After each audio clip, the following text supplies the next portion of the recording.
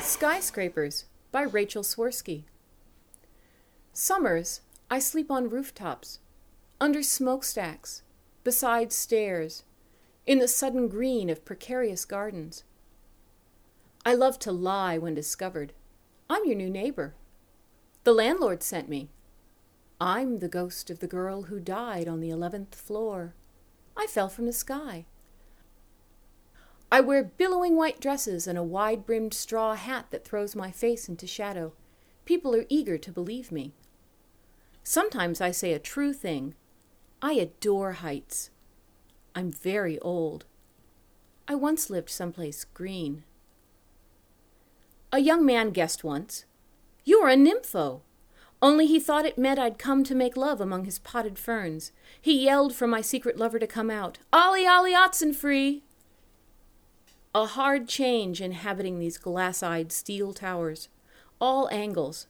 I am curves like roots and leaves and tributaries. I long for beauty. At summer zenith I stand on the edge and stare down at hard, distant avenues. There are no longer any gods to chase us from our trees. But there is always this way out, this dive into asphalt. Wingless flight would be beautiful.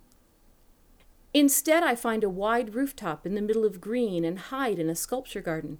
Tourists are everywhere, hectic with stares and wry remarks. A little girl with tangled orange hair practices walking pigeon-toed.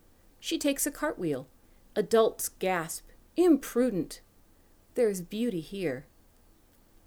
The leaves change. I don a sweater and descend from the roof.